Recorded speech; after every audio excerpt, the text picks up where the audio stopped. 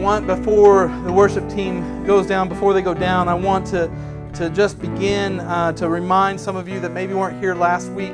If you did, this will be a little recap of last week's message in the beginning. But you remember that we looked at Paul, at the writings of Paul in Philippians chapter 4, Paul's command. We also know Scripture tells us that God has not given us a spirit of what?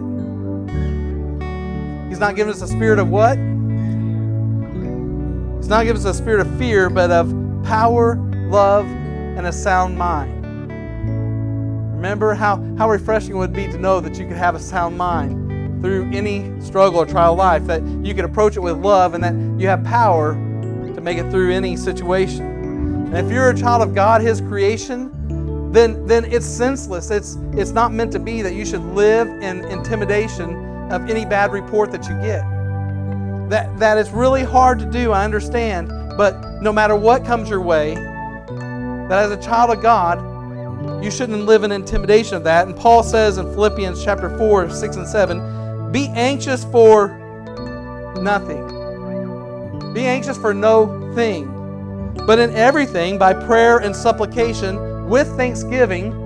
That puts you in the frame of mind of how you come to God with thankfulness for what you already have, what He's already done. Let your requests be made known to God, and the peace of God. Peace, world peace, that thing that bullying the schoolyard that keeps drawing a line in the sand, and our governments keep crossing it, thinking somehow they're going to be able to force peace. But the peace of God, which surpasses all understanding, will guard your hearts and your minds.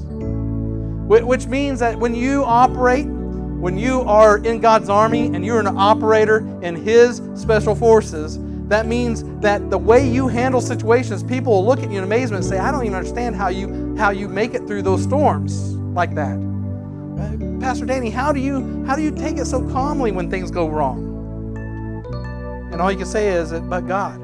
It's like the person who goes on one of those real fast crash diets and those things tell you to take the before and after pictures all through, because what happens is change happens so fast that you're at the end, you've lost weight, your pants are fitting different, but you still think you're that big person before you started. The peace that's supernatural, out of this world, life-giving peace that comes from God. And Paul was writing this from a prison cell, saying, dude, I'm in prison. And I can even say, be anxious for no thing. Be anxious for nothing, because, man, I just kicked off worship time at midnight and God popped the prison doors open. And the guard was about to kill himself over it. And I had to say, whoa, it's all right. It's just God. It's just how God works in my life. Chill out. We're still here. You'll keep your job in your head. Let me go to your house and witness to your family, though. So Paul was writing from this prison cell, and so I want you to start off this way. Let's turn to your neighbor and say, I want you to know that you're anxious for nothing. You're anxious for nothing, for no thing. I want to have our ushers that they can come so we could receive the tithe and offering and worship. And just remember, if you want to give towards a missionary, make sure it's noted somehow, some way, so that we can be sure that he gets that.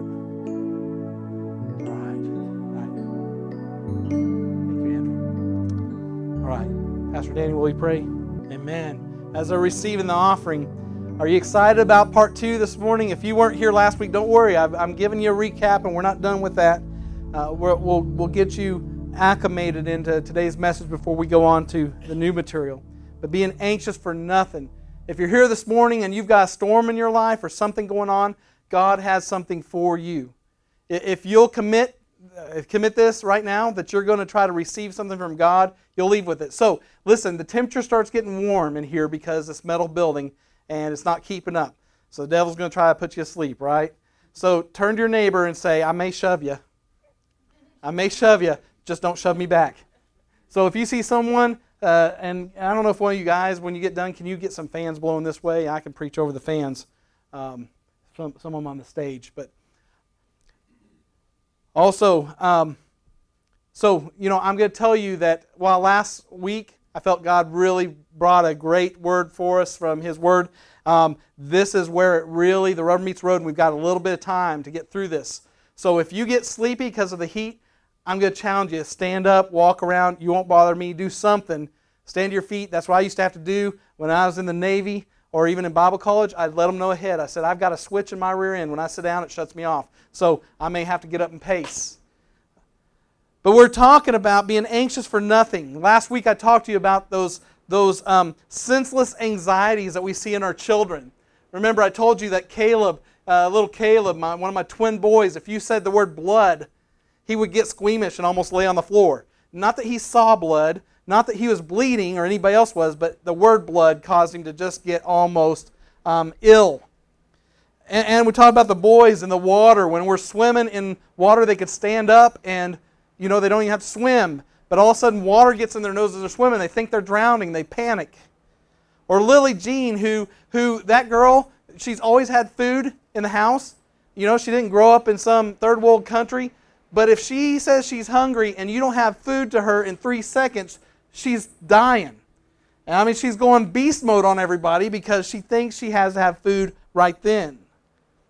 So these irrational, these senseless anxieties. It's like, many times as God's children, we have senseless anxieties.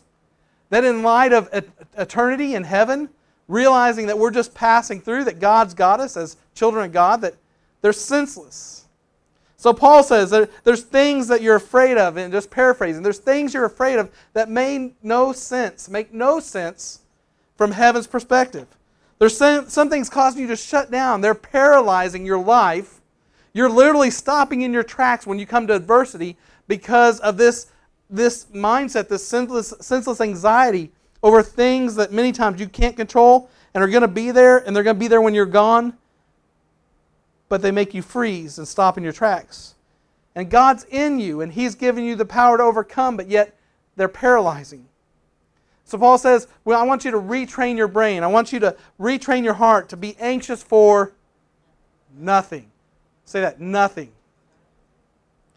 Come on, Paul, this is just preacher talk. This is like me standing up here, and some of you that don't know me very well will look at me and say, oh yeah, you're a preacher. This is what you get paid to do. Words. Let me tell you something. I didn't go looking for this. I would have wanted to be with Brother Stephen and say, send me out in the jungle just for fun to see what kind of trouble I can get into for the purpose of God's Word. Two worlds collide. Perfect. I'm doing something for God, and I get a little bit of action adventure, right? Of course, I would be imagining getting to strap on a gun and, go out there, and it just wouldn't work. That's why God's not sending me, Brother Aaron. I would take it too far. And so, Paul, we're saying, come on, Paul, this is preacher talk. You don't really know my world. Paul's saying, I'm in prison, bro. I'm writing these words from prison saying, be anxious for nothing. I'm here, not on my own free will, being beaten and flogged for the gospel's sake. So if anybody has a right to tell you to be anxious for nothing, it's me. And so if you're a follower after God's purpose, you've got no reason to ever be anxious for anything. Be anxious for no thing. Do you remember last week the Greek word for anxious, what that was? Do you remember, I told you I don't do a lot of word studies because we can't often follow God's Word in English, let alone follow it in Greek. If we can start applying the English words to our lives efficiently, right? Then move on to Greek. No, I'm kidding, but I don't do a lot of word studies. But the Greek word for anxiety, and yes, I'm moving fast, so stay with me, is marinate. The word is marinate, which, having a little fun with it, playing some word play, it makes me think of the word marinate. Like when you marinate some steaks and some good stuff, But listen, in this sense, it's not a negative thing. Like if you marinate in the wrong stuff, you're going to eventually be full of all kinds of fear. So if you keep soaking up in problems and marinating in all the problems of life and getting anxious, then you're going to just be full of fear. I'm not afraid of nothing, Pastor CJ. Well, let's get a little further in the message and let's see if that still holds true after God's Word pierces through all the baloney. All right? And then you look at the last part of the word, doing word play, nate, like as knots.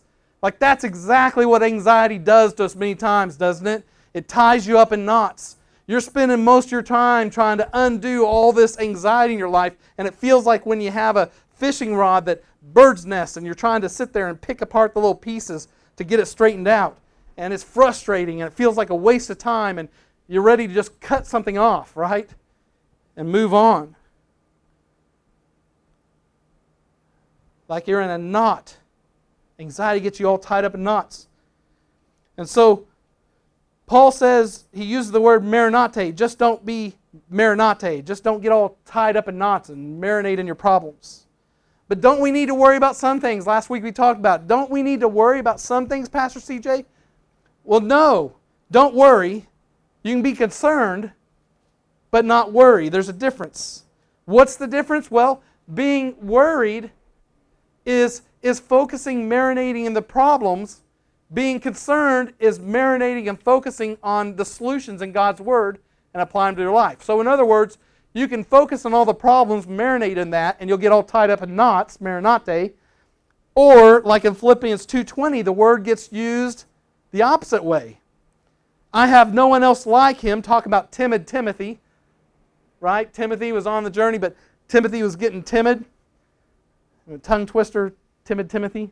And so it says, I have no one else like him who will show genuine concern. Two types of concern. Oh, I'm really sorry that's happening to you. I wish there was something I can do, but I'm just too busy. Or, brother, that's terrible. I'm going to jump in and help you. And so he's saying this, that, I have only one who has genuine concern for your welfare. And so it's used, this Greek word translated from the English that means genuine concern is also marinate. And this shows us that you can have the same situation, you can have the same problem, but it's all about how you view it and how you head into it that makes a difference, whether it's marinate in the bad sense, tied up in knots, marinating in problems, or marinate in the good sense of genuine concern and marinating in the solution. So it's an interesting use of the word in the same book. So this is all part of that preview. But when we get into the part 2, which is today, I think about times like when my wife Jen and the kids go on a trip without me, which doesn't happen often because of my paranoia, and watching too many action films like, well, I'm not going to mention them because then you know the movies I watched that I probably shouldn't have watched. But I just tell you, there's a lot of people like Denzel Washington and Liam Neeson where somebody's messed with their family and they did the bad thing because he's got some skills, right? And they're going to find out. I may be a little bit old and tired, but I'm going to come out of the shell and you're going to be hurting, right? I will find you and I will kill you, right?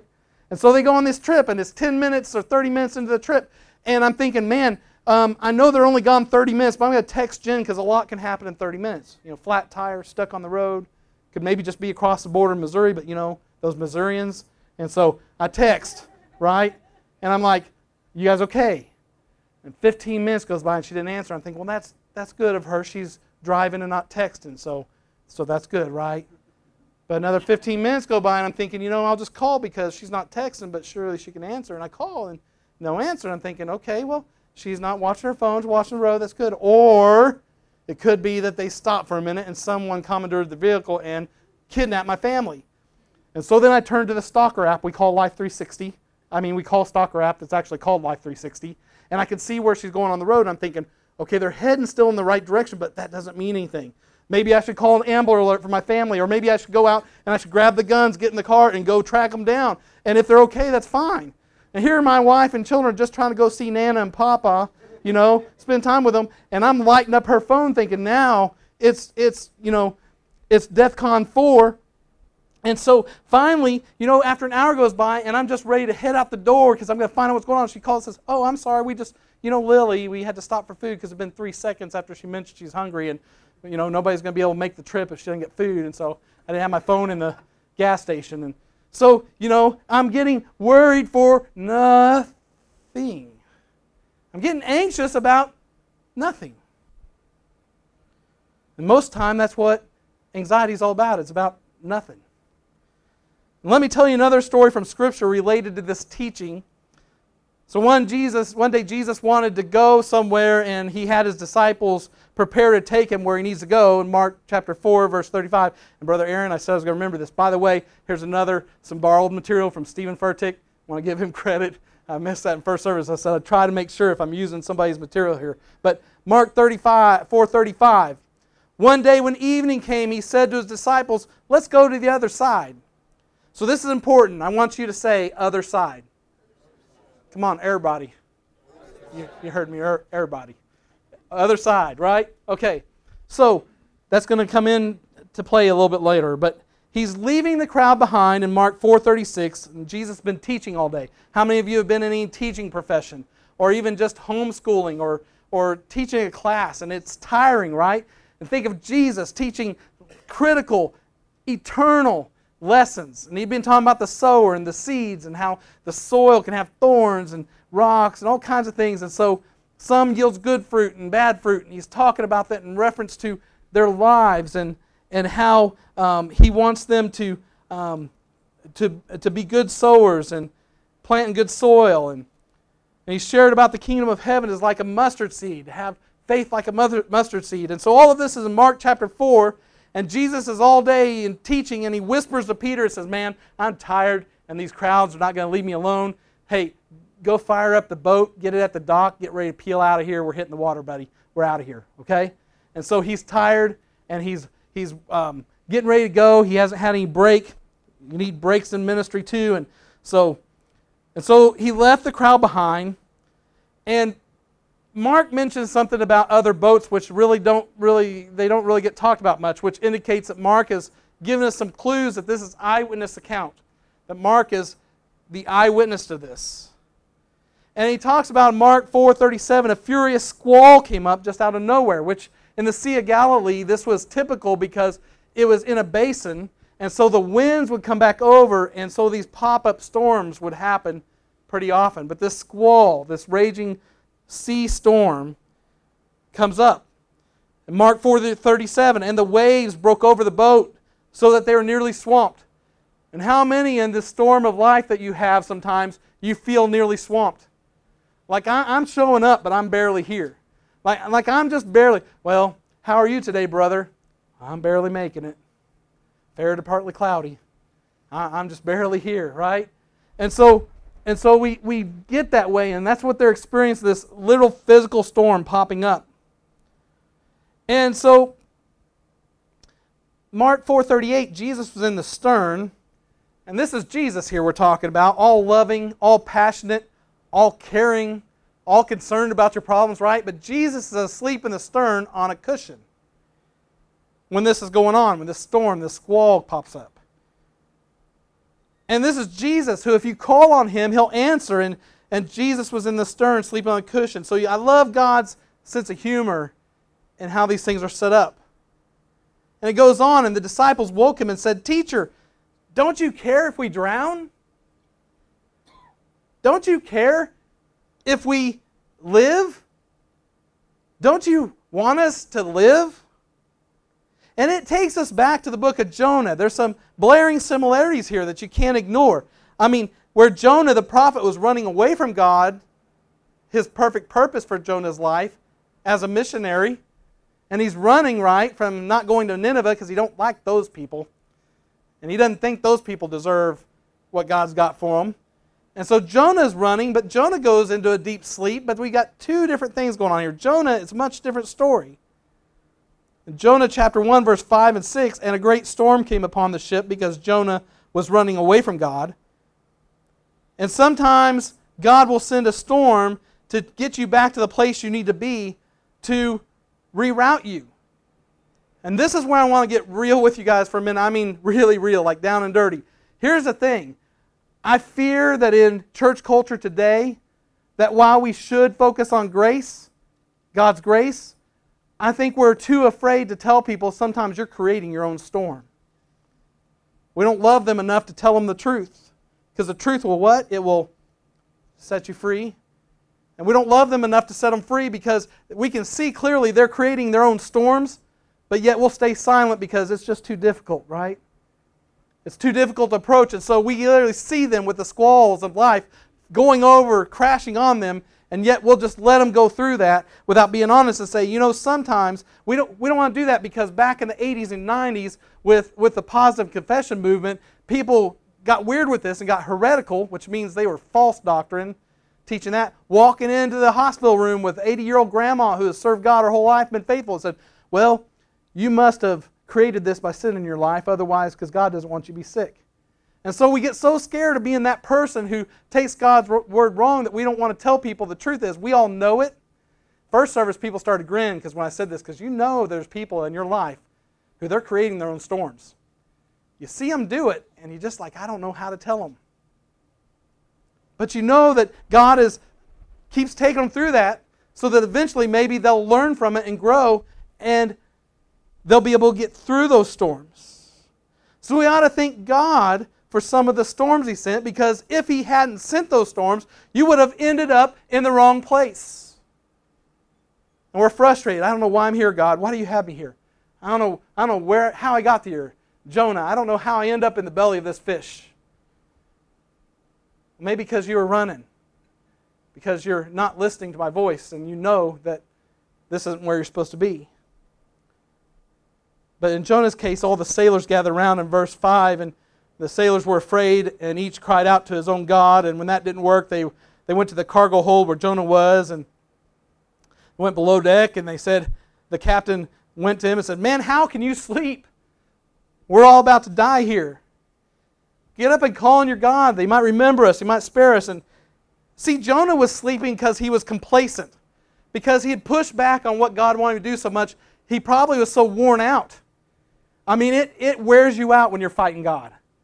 And he was just so tired. It wasn't that he wasn't scared or had any anxiety. It was just that he had finally worn himself out. And we get so worn out sometimes because we create our own storms. And so we end up trying to sleep through them. But if it goes down, the ship goes down, we're going with it. And Jesus was sleeping because he was tired from making many disciples, from bearing fruit. Jesus was getting good sleep not because he had worn himself out fighting God, but because he had worn himself out working for God, and he was getting some good peaceful sleep because he knew, he was confident, I'm right where God wants me. I'm right where the Heavenly Father wants me. I've been fulfilling His purpose, and I deserve some rest. And it don't matter that there's a storm going on because God's got me. If this ship were to go down, He's got me. And so it stands to reason there's no reason for me to get anxious right now. And so we see this comparison between Jonah and Jesus, and like the way Maranatha is used in two ways. Either knotted up, marinating in their problems, or Maranatha, resting in the solutions from God's Word.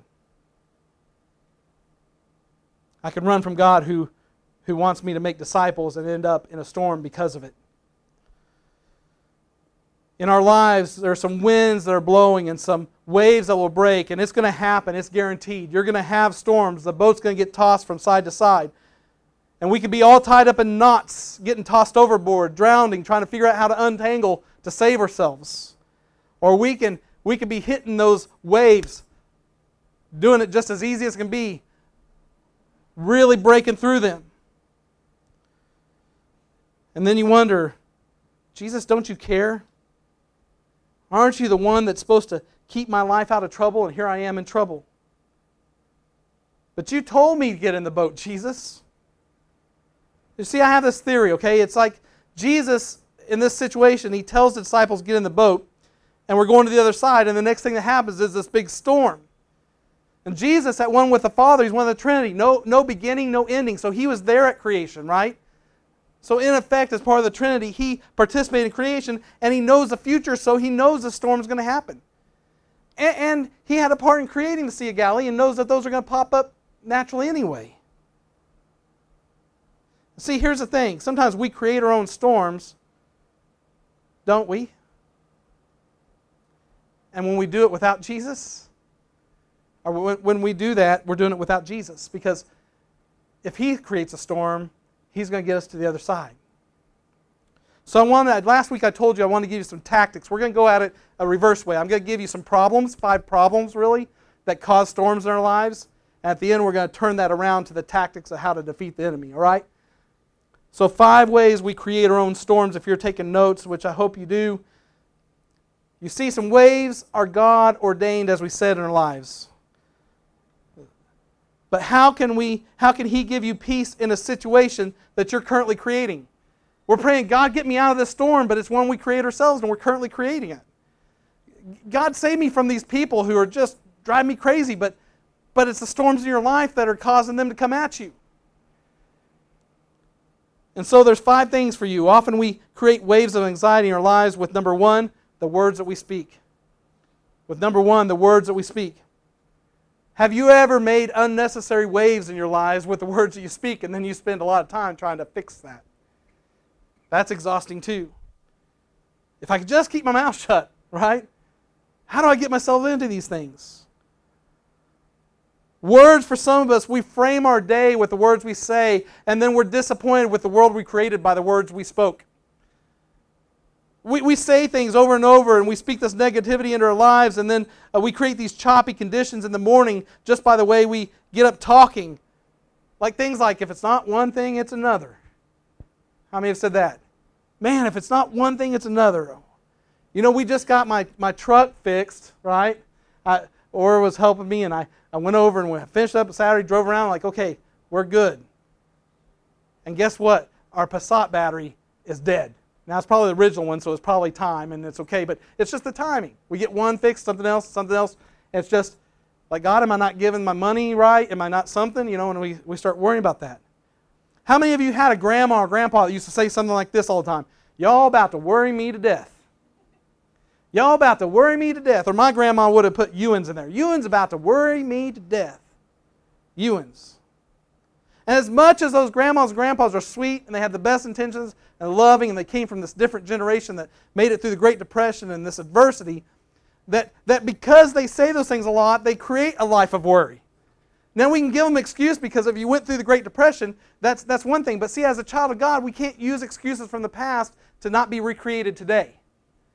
That if you're Abraham at 100 and Sarah at 90 and God says you're going to have a baby now and it's going to change everything for you and your generations to come, if I'm going to promise you a new generation, a new family tree, if I'm going to promise you that, then you can't worry about how old you are when it happens. And many times we give people these excuses, and as believers we don't realize we're working against God because He wants to change you consistently. It don't matter where you've been before, today's a new day. And so as much as our grandmas and grandpas, when they said, you're about to worry me to death, they wanted to be worried. And here's a good lesson to apply to your life. I want you to do this as a litmus test for your life to find out what you're speaking into your world. What kind of world are you creating when you get up in the morning? So here's something you can put at the end of everything you say as a litmus test, all right? We're going to try this out. And you can do this in your head. I don't need you to say it out loud to bring embarrassment to you. But after everything you say, I want you to add this phrase, and that's just the way I want it. Let's say that. And it's just the way I want it. And it's just the way I want it. Y'all about to worry me to death, and that's just the way I want it. Ewan's eating too much ice cream, about to worry me to death, and that's just the way I want it. I'm running around here like a chicken with my head cut off, and that's just the way I want it. You see, we don't even realize how many times that we're speaking with the power of our tongue. We're speaking to our life and saying, this is just what I accept. This is just who I am. This is who I'll be. And forget what God's Word says about where He wants to take me. I'm here and I'm staying here. By goodness sakes, this is my fort, and even God's not taking it from me. And when you defy God like that and you say, I will not budge, I will not move, you're speaking death over your life. And then storms come and you wonder, how did I get here? How did I get in the belly of this stinky fish? It slipped up on me. Number 2, check your approach. Remember the first one was our words. Check your approach. Sometimes it's not what we're going through, it's how we're going into it. It's our approach. And sometimes we live with no margin, which means, you know, I'm really busy all the time, and we complain about that. Oh, I've got so much going on, I'm busy. Well, guess who set your schedule? My boss. No, who set your life schedule? You do. And so we create no margin lives, or we spend more money at the end of the month than our paychecks could meet, and so then all of a sudden life is rough and it's so hard and things are too expensive. But we didn't take time to take the right approach and budget and plan for those things. You start your morning in traffic getting angry at people because you didn't leave in time to give yourself that extra time, and you know that traffic's going to be there. It's like Christmas. Oh man, who knew? Christmas comes on December 25th this year. And that's the way we approach traffic, right? We don't leave early enough. So then we're aggravated. What happens when we get to work and the boss all of a sudden lands this unexpected project on us? Well, we're fired up about, we haven't unloaded about traffic yet. And that was really our fault. We created that storm, and we get there, and guess what? We don't react right to the boss because in a moment, we give off that frustration. We're like, well, here's what the problem is. I've got this other project, I got this, and the boss loses confidence in you because you're like, wow, I just told them about this thing. They're only saying how it won't work. Maybe they're not a team player. Maybe I shouldn't think about them that promotion. Then we don't get that promotion. Man, my boss is so mean, pass me over for the promotion. And it's a wave, it's a storm we created ourselves by those little things. Like not giving ourselves enough time in traffic and not doing things God's ways. And we're being anxious about so many things. It's your approach. I'm going to help a student out today because this was me in school. It's like that project that's due and you don't start it for 3 weeks when you know you should have started immediately. And then all of a sudden your teacher is telling you that you're getting a bad grade and you're like, oh, my teacher is so mean. I worked hard on that project in the 2 days I worked on it. Your teacher's not mean. You're a procrastinator and you created your own storm. Come on, parents. Let me hear you shouting here. I mean, amen. Number 3, teens, kids, wrong voices. Be careful of the wrong voices. I didn't set that on purpose. The wrong voices. Wrong voices can bring unnecessary anxiety, needless waves of anxiety in our lives. They can, if you checked your Facebook, let me tell you something, and this is for me, so let's just see how many are with me. When I get up, and before I even take care of having to go to the restroom, which is more pressing, I pull up Facebook and check the news feed. If you do that, or you pull up Fox News, or you turn on the news channel, something like that, and that's the first thing you do before God's Word, or other things, or your Twitter, and you do that, before you even get to the bathroom in the morning, and you wonder why the outlook you have on life is so dark, is so negative, is so anxious. I think 24/7 news stations is one of the worst things that ever happened to the peace of mind God intended for us. Do we really need to know every detail, every negative piece of news that hits the screen? Well, yes, I do. I'm staying informed because I am a patriot and I am a voter. Well, let me ask you something. In the last 5 years of that negative stuff on there, how much have you impacted? Well, I voted, okay? So I'm telling you, every day when you watch that junk that's going on, and you let it fill your life, and you let it impact your attitude, and you get frustrated about it and anxious, what part did you play? What did you really do about any of that? And listen, they have an endless supply. You're never going to get out of that trench as long as you let them win and consume your life. Do you really need to understand every detail of every conflict, of every disease, of everything that's going on? Do you really need to marinate in all of that? No wonder you are marinated up. All tied up in knots over everything. You're marinating in the wrong report, the wrong voices. And sometimes people will come and tell me a problem, and they'll keep going after they get the initial problem out. And I'll cut them off and I'll say, well, yeah, I've had struggles like that a few times in my life. And then what am I doing when I do that? Being rude and cutting them off? No. I need to be informed to make decisions, good decisions. But when it gets to the point that you're just trying to get me to marinate in this problem and trying to let it stick to me and infiltrate me and let me soak it up so that I'm just full of fear, I'm going to cut you off because at that point it's not necessary, it's not good for you, and it's not good for me, the wrong voices. I need good information, but I don't need all that.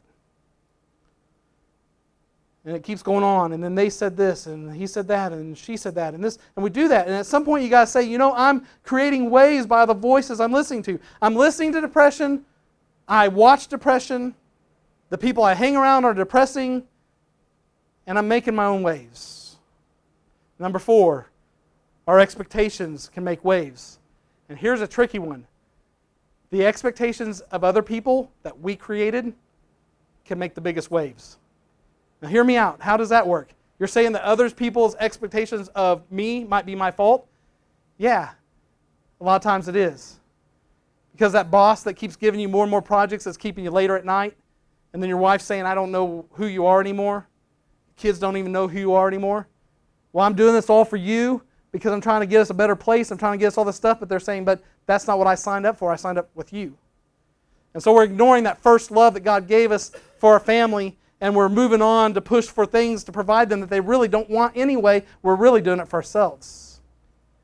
And so we've created this expectation with our boss that we'll do it. If they give us something, we're that go-getter. We're climbing that ladder, but at the same time, we're climbing that ladder, but we're losing those around us that love. We're missing out on time with aging parents, or we're missing out on time with nieces and nephews. I'm speaking to myself. This is things even with ministry. I'm thinking, I'm missing out on time. I miss out on birthdays or celebrations. And we're marinating in the wrong thing. At some point you have to say, I'm creating the waves, all the voices I'm listening to, and also our expectations that we have for ourselves and creating for others. And sometimes our anxiety is because we got up in the morning not expecting any battles that day, and so we feel it's a surprise attack when something hits us wrong. Why are you surprised? He said, put on the full armor of God. What does that indicate? That indicates that we're in for a fight. Don't confuse Christianity with weakness. Don't confuse Christianity and us as men as people who don't know how to fight. Because I've fought some battles with people. It might have been spiritual, but listen, when you're sleeping on a guy's couch with a gun on your chest to keep the drug addicts away, the drug dealers, and I'm not saying that in a bragging way because I was scared to death, and they don't lock their doors or swing because everybody's afraid of them, and you're in the middle of all that, but God's told you to be there, you find out there's no weakness here. This is all about putting on God's armor because you are in a fight for lives. You don't have to, while it's admirable to go sign up for the military, it's admirable to go sign up to be a firefighter, to be a rescue swimmer, all that, to save lives. You don't have to do that to be a warrior for God, because the battle we fight spiritually, we may not see it, but one day we'll know. And we'll find out who is really cutting the mustard, who is really stepping up to the plate to be God's warriors. You need to learn to expect some storms. The fact that it's unexpected is the very reason it's so difficult. The fact that you don't plan ahead, the fact that Christmas is so stressful is because you didn't plan ahead. And it does come at December 25th every year, just in case you didn't know. So that might help you not be anxious this next year. Maybe you can take Dave Ramsey, Financial Peace, somewhere and get ahead of the game. Fifth, there is the master wave maker. Number 5, shame. The master wave maker. The master of disaster. Shame. Shame. You walk around anxious because you're hiding stuff and you wonder when other people are going to find out. So it makes you act funny. It makes you act apprehensive. It makes you act out and do things because you're hiding something. And so you're getting in these spats with people and you've got all these things. They're all deflections. They're all hiding what's really going on under here because you can't trust God enough to let Him have it and let Him deal with it, and find a trusted brother or sister in Christ to help you walk through being delivered of that. And so you're walking with shame. Or maybe you're tormented about something God already forgave you for and you can't let go of it even though He has. You see, there's a difference between conviction and shame. Conviction is good. It shows you what you need to fix. But shame tells you, because of what you did in the past, you haven't really fundamentally changed at all, which is a lie. When you accepted Christ, He did begin to change. Some immediately and some over a process of time. Sanctification. And it makes you walk around feeling paranoid. It makes you walk around feeling anxious. It makes you feel like people don't love you when they really do. It makes you feel like they're judging you when they're really not. And it makes you walk around like you've got some big 10,000-pound weight on your shoulders, a chip on your shoulders, because of that shame. You've got to learn where to take your shame, or it will just mess you up.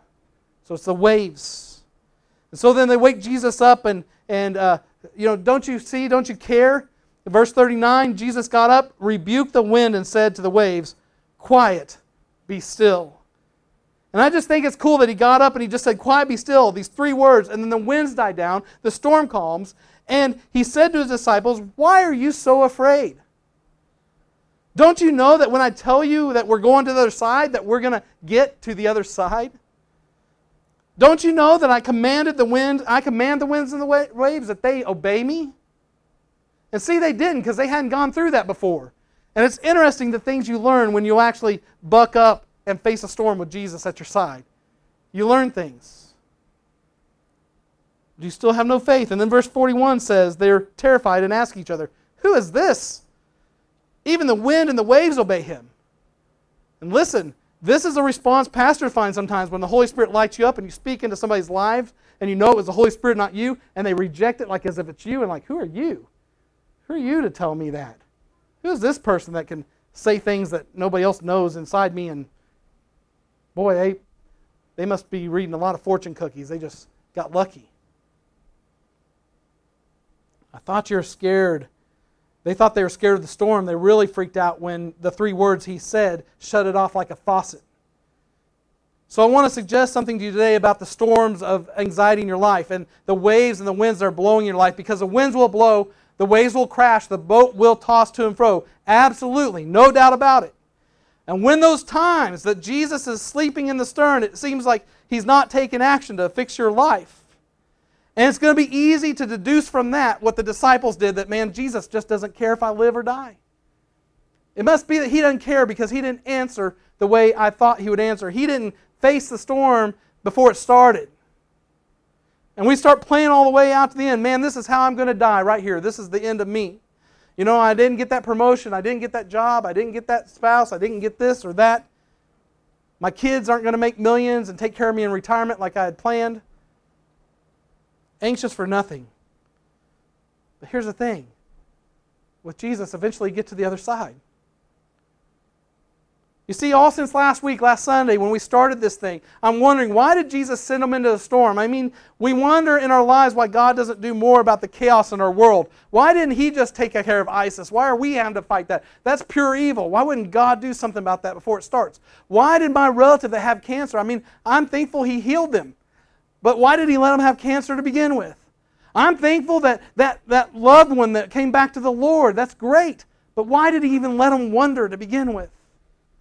And secretly they ask these things. We celebrate in front of other people for what God does, but then we ask these questions secretly. Don't you care? And see, I think Jesus, the few times we can see him, I think he actually got upset by that. Not that they woke him up. I think they were supposed to wake him up. I think he wanted them to wake him up. I think it's the way they woke him up. You see, they woke him up thinking, you must not care. Because he said in Philippians 4:6, in everything, make your requests known to God. You're supposed to ask God for help. Lord, this is tough. This storm's rough. I need your help. Lord, would you help me? And you don't have to take my viewpoint, but I believe Jesus put them in the storm not to test them, but to teach them a lesson. Like the storm was a whiteboard and he's putting a lesson up there. I'm not going to be with you long, but I'm sending my Holy Spirit to be with you. And when I'm not here, this is how you handle the storms in your life. You hold up your hand with the power I've invested in you by living in you with my Holy Spirit to say, be quiet, be still. What a cool picture this is. Jesus is in the stern of the ship like the Holy Spirit is inside of you as a believer. That the Holy Spirit's there. Sometimes you just got to wake up your faith in God and say, peace, be still. Because the real waves that take you down in your life are not the ones out there around you, like you think. They're not. It's the ones inside you. And you see, you think it's the circumstances making you anxious. It's not. You think the other person and the way they're acting is causing your anxiety. And you see, how do I know this? Because James chapter 1, verse 6, but when you ask God, you must believe and not doubt. Now watch this, what doubt does. Because the one who doubts is like a wave of the sea blown and tossed by the wind. You see, that's what doubt does. It's part of what creates the storm in our life. And that's why God lets me experience winds and waves in my life. So he can teach me to calm the wind and the waves within. Because the real waves and storm are within. And everything else outside you, chances are generally, are heavily impacted and influenced and created by the storms you have inside. And once you can calm and say, peace be still, those storms inside, the ones around you begin to cease. Jesus said, watch this. Be still. Be quiet. Now you see how I do it? You go and do the same. What I just did to the sea, I want you to do to your anxious heart. And the next time winds of what if start blowing in, the winds of I can't do this, the winds of I want to quit, you just need to get up, wake up your faith and say, peace, be still, be quiet to the waves within. Because if you learn how to calm the waves within, you can ride the waves on the outside. I learned if you learn how to calm the waves within, it's about the atmosphere of your heart. You see, here's another thing. If you understand about this whole story with the Sea of Galilee, see, there's an atmospheric thing going on there. With the way that land was created and everything, these storms that blew up, you see the way our culture is with the sinful nature, it's just like that kind of atmosphere. Those things are going to happen. They're going to pop up. And so we can't always do everything about the atmosphere out there, but we can about the atmosphere of our heart. So if everybody would stand with me. The waves within. You see, you think the problem is God won't calm the waves from around you. The real problem is you haven't learned to calm the waves within. You see, you need to learn to be peace speakers to your soul. And some of you have got this Rambo mentality, like you'll be able to stay distant from the body of Christ and you'll be able to just take care of all these waves yourself. And I want to ask you right now, how has that been working out for you? For a long time. Because these things don't happen overnight. If you've got constant waves in your life and you're anxious about all these things and it's tearing you up, it's knotting you up inside, then let me ask you something. I want you to just take a look around this room. Come on, don't be shy. I know it's uncomfortable to make eye contact, but how many names can you call out in this room? I want to ask you that. I'm getting real difficult here, right? How many names can you call out in this room? I don't need you to answer out loud, but I want you to think about it. Some of you, that's this first time or a couple times been here, it's like, hey man, come on. This guy here. No, I'm not telling you, but think about it. God placed you in this body to be a body. And here's the thing. They went to get Jesus because they couldn't handle that storm on their own. They didn't know how to do it, and Jesus had to show them. And God will speak through your brothers and sisters in Christ to tell you how to calm. They'll remind you of God's Word to calm those storms. You see, I thought it was random when the order of this stuff, because he's talking about the sower and the soils and goes straight to this stuff, but it's all about the atmosphere of our heart. Just like the atmosphere that impacts the sowing of the seeds. But both are about atmosphere. And I wonder about the atmospheres of our hearts. Can I tell you that nothing good develops in an atmosphere of anxiety? Nothing. And Jesus says no matter if you're talking about a farmer in the soil, that's the atmosphere of the earth, or a storm in the sky, you have got to learn to take command of the atmosphere of your heart. Because here's what's happening. You're creating an atmosphere of anxiety all around you because there's an atmosphere of anxiety within you. And what's in you comes out to those around you.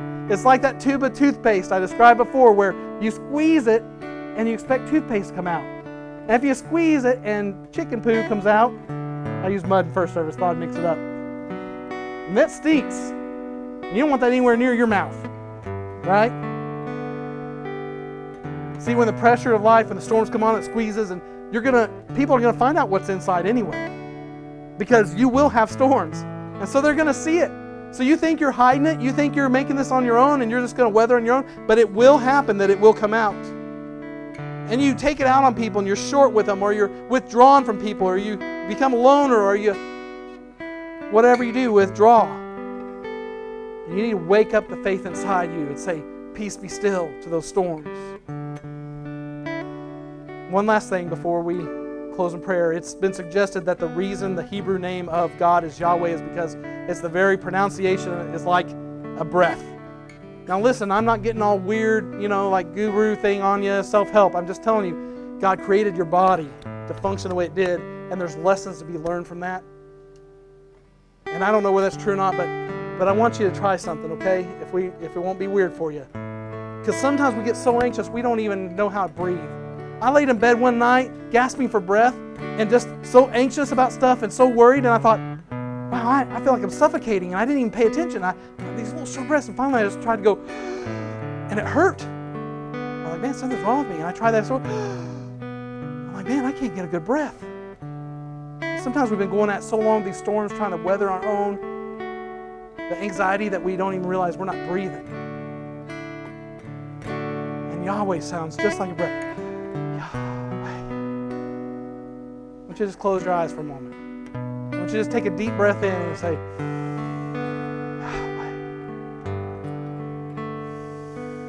Yahweh. Peace that passes all understanding. Yahweh.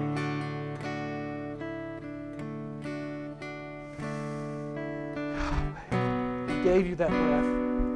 He intended for you to breathe it without anxiety. So when you breathe every breath, it's a prayer reminding you that inside you, He's sustaining you. That when the waves come, He's saying, just breathe. Let everything that has breath praise the Lord. Breathe in His grace so that you can breathe out with His peace. Remember, He started this. He said, let's go to the other side, and He'll get you to the other side. And that needs to trigger something in you that says, listen, we've talked about those things that bring storms in life, but listen, God wants to turn them around. And you know, the first one, He wants you to stop speaking death into your life and speak peaceful words. He wants you to quit listening to all those other voices and listen to His voice. He wants you to take the right approach, His approach, through His Word. He wants you to calm those expectations you can't meet. And He wants you to quiet the shame that the enemy has tried to bring upon you. With every head bowed and eye closed, if you're here this morning and you say, listen, I don't even know how to put all this together yet, but I know one thing. I came in here this morning with brokenness in my life, and I have tried to fix it, anxious about it, always worried about it, and I don't know even what all's going wrong. I just know that I need peace, and I hear something going on inside me. Let me tell you something. The Holy Spirit is speaking to you. If you're here and you want to accept Jesus Christ as your Lord and Savior, to let Him calm the storms of your life, to let Him teach you how to weather these storms, I want you to just raise your hand so I can pray with you.